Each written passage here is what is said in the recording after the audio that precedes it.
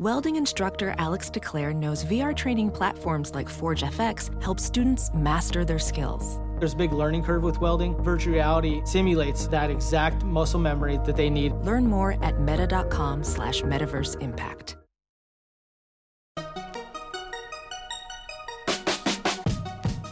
Welcome to the Tech Meme Ride Home for Tuesday, October 2nd, 2018. I'm Brian McCullough. Today, Amazon raises its minimum wage. Tesla's hitting its Model 3 marks. Another new California law could change the face of tech boards of directors. And why ad-supported streaming services are the new hotness. Here's what you missed today in the world of tech. Amazon announced today that it will be raising the minimum wage it pays all 350,000 of its U.S. workers, including part-time, temporary, and seasonal employees, to $15 an hour beginning next month. If you weren't aware, late last month, Senator Bernie Sanders introduced legislation that he pointedly named the Bezos Act, which would tax corporations for every dollar in government health benefits or food stamps their employees received because those corporations were not paying their workers enough to keep them above the poverty level. Amazon itself has faced criticism not only for working conditions at some of its warehouses and fulfillment centers, but for the fact that a large number of those employees were paid so little they qualified for government assistance programs like food stamps. Today, I want to give credit where credit is due, Senator Sanders said in response to the announcement. What Mr. Bezos has done today is not only enormously important for Amazon's hundreds of thousands of employees, it could well be, and I think it will be, a shot heard around the world, end quote. We listened to our critics, thought hard about what we wanted to do, and decided we wanted to lead, Jeff Bezos said in a statement. We're excited about this change and encourage our competitors and other large employers to join us, end quote.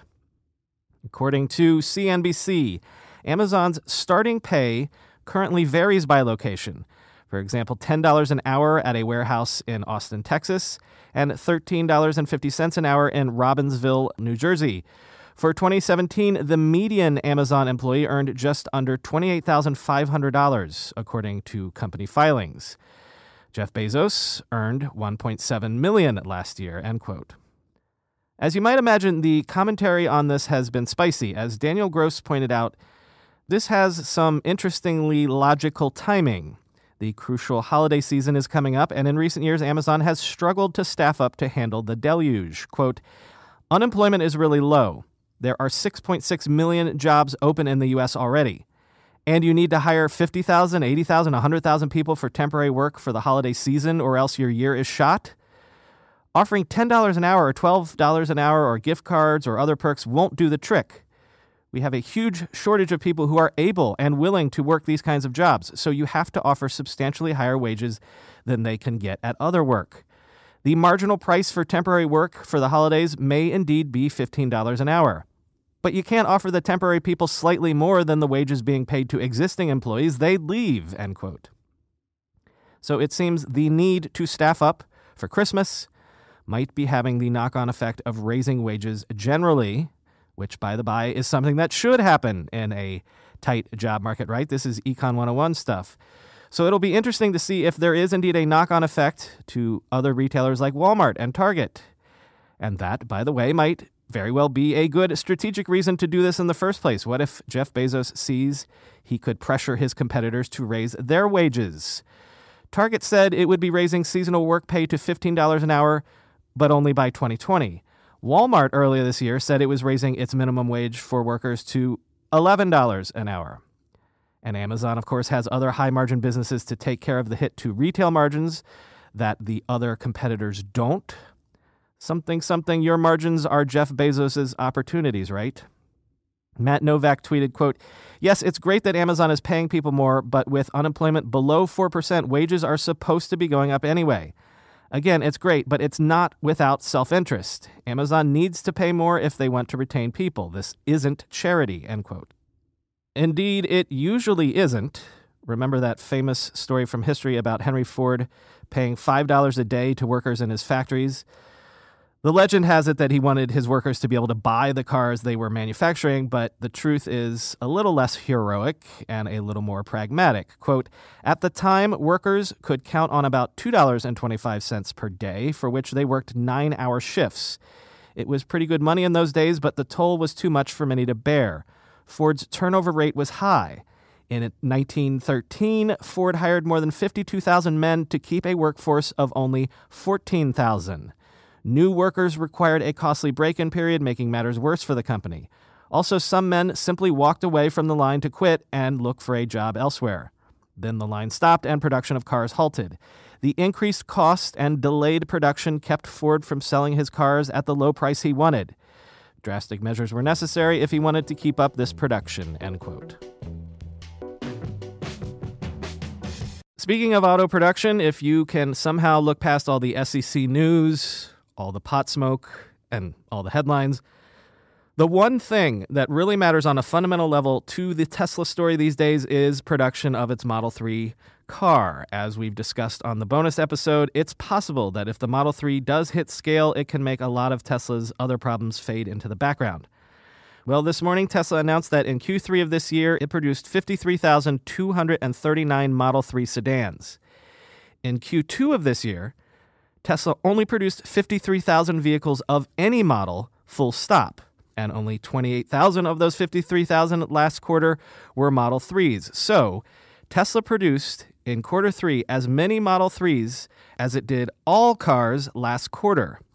Quoting from CNET's Roadshow, an impressive jump over the quarter before, yes, but it averages out to just over 4,100 Model 3 sedans produced per week. That's well below the 5,031 cars the company managed to produce in the final week of Q2, and a far cry from the 10,000 weekly the company hoped to hit at some point this year.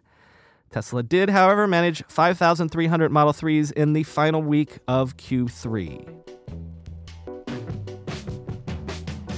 From the Department of I Wish We Had This Back in the Day, if you are currently matriculating at Duke University, the University of Alabama, or the University of Oklahoma, you can now use your iPhone and Apple Watch as your campus ID card. Quote, by using contactless NFC readers, students can use their digital ID card to access dorms, dining halls, libraries, and the gym. You can also use it to pay for bookstore supplies, laundry usage, and restaurant meals, end quote. I'm so old that when I got to college in the fall of 1996, not only were we the second or third class of students to all be assigned email addresses automatically, we were the very first class that was able to sign up for classes online as opposed to literally queuing up physically out in the real world in long lines and signing up for classes by writing our names on a piece of paper.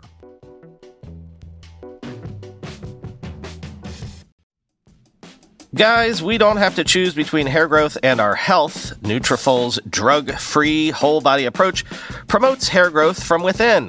No compromises, just better hair.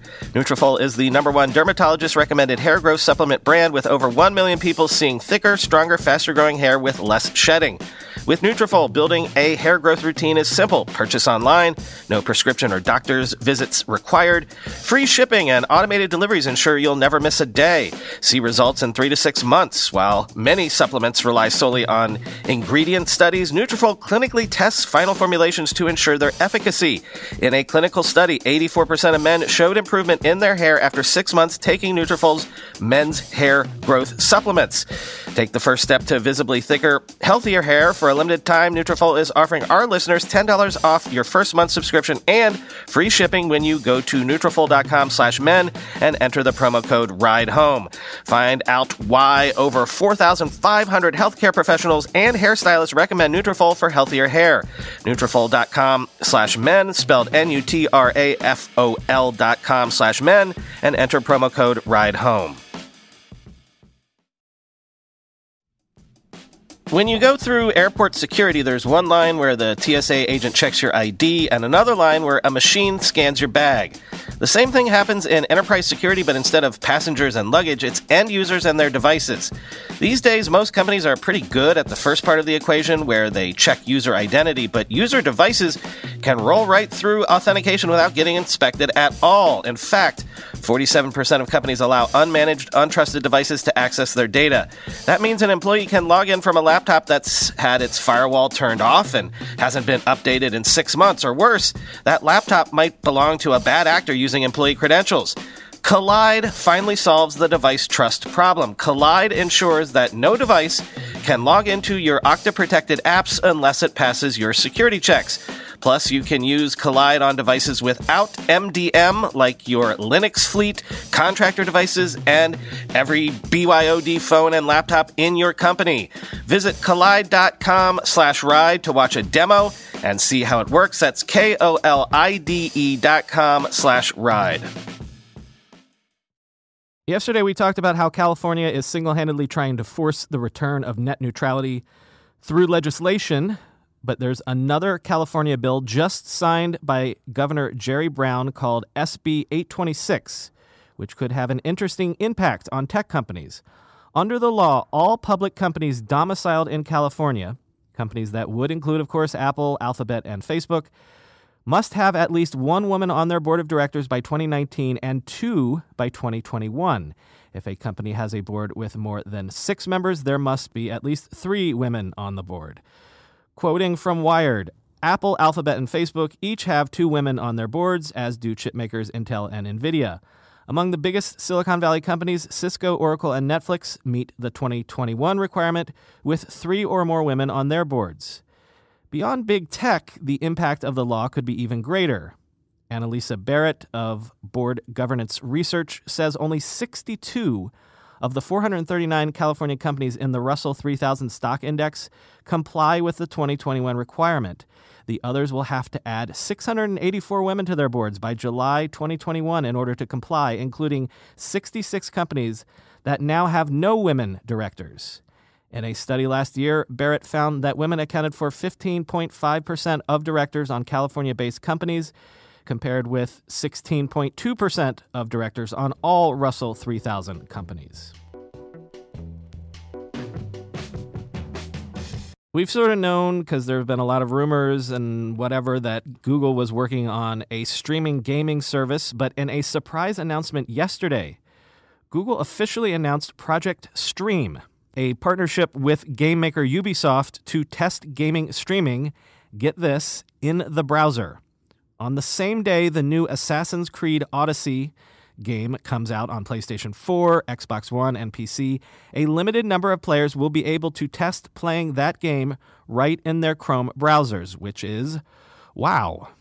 Quoting from CNET, you can watch a 1080p 60 frames per second video of Assassin's Creed Odyssey captured from Project Stream below and sign up for the limited beta at projectstream.google.com/ACO/sign-up. And a word of caution for those wanting to sign up with slow internet connections, the test is geared towards participants with a home internet connection of at least 25 megabits per second, end quote. And again, these signups are limited, so get on that if you're interested. Quoting gamer Azatrue on Twitter, quote, wow, if Google pulls this off, then PlayStation, Xbox, etc. are going to have a battle on their hands. Netflix is apparently going all choose-your-own-adventure on us. The streaming company is apparently developing a slate of specials for next year that will let you choose the storyline in a TV episode or movie, although the first of these experiments might actually arrive by the end of this year, because among the shows that will reportedly offer this option are Black Mirror, which is slated to return in December. Netflix apparently already offers a handful of choose-your-own-adventure style shows for kids. Once you choose one narrative stream, you can go back and rewatch and choose others. Netflix already produces a universe of content, so we're already all off in our own little niches watching our own thing.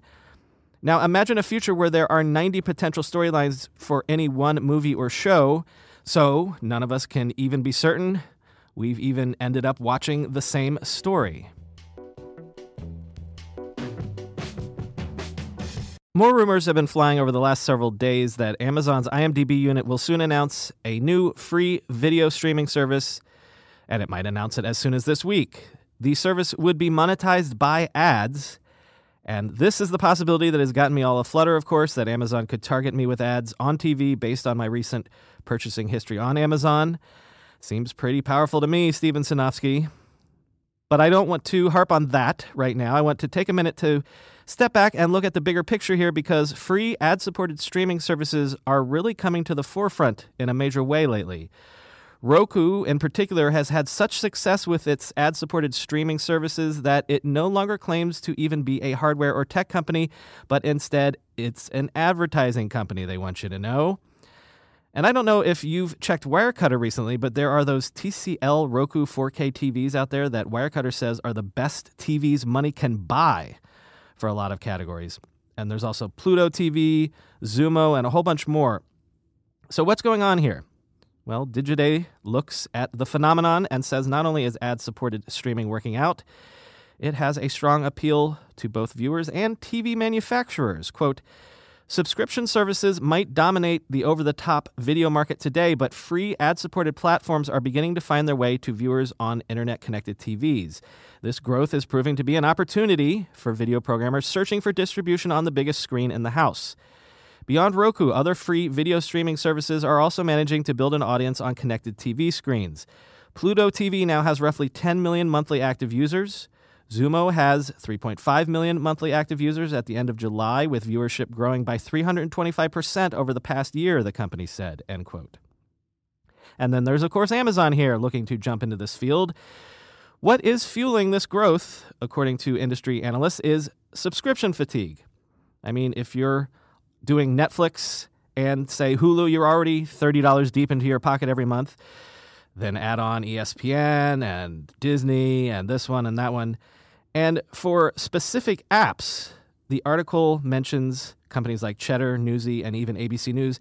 These new ad-supported platforms offer more eyeballs, again, on the biggest screen in the house, that they can monetize.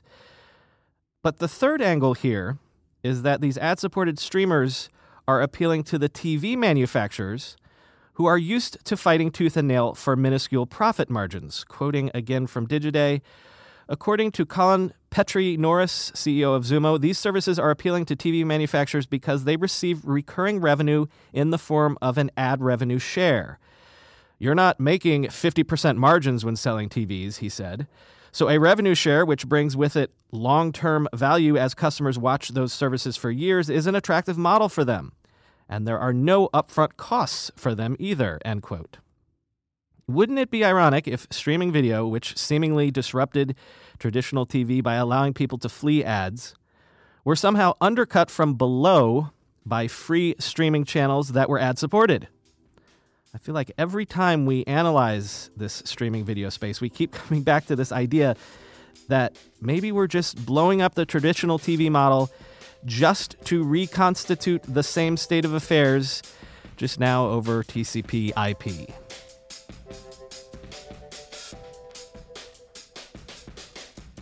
So by the time you listen to this, the Microsoft hardware event will have happened, but as it occurred at 4 p.m. Eastern Time, and the show drops at 5 p.m. Eastern Time, of course, we'll have to get to all of that tomorrow. Only 2 more big tech fall unveilings after this one. A week from today is that Made by Google event, where there'll be new phones, and then there's whatever Apple's going to do this month, whenever they end up doing it. Then we've got a breather on product announcements until the madness of CES. So a bit of a breather. Talk to y'all tomorrow.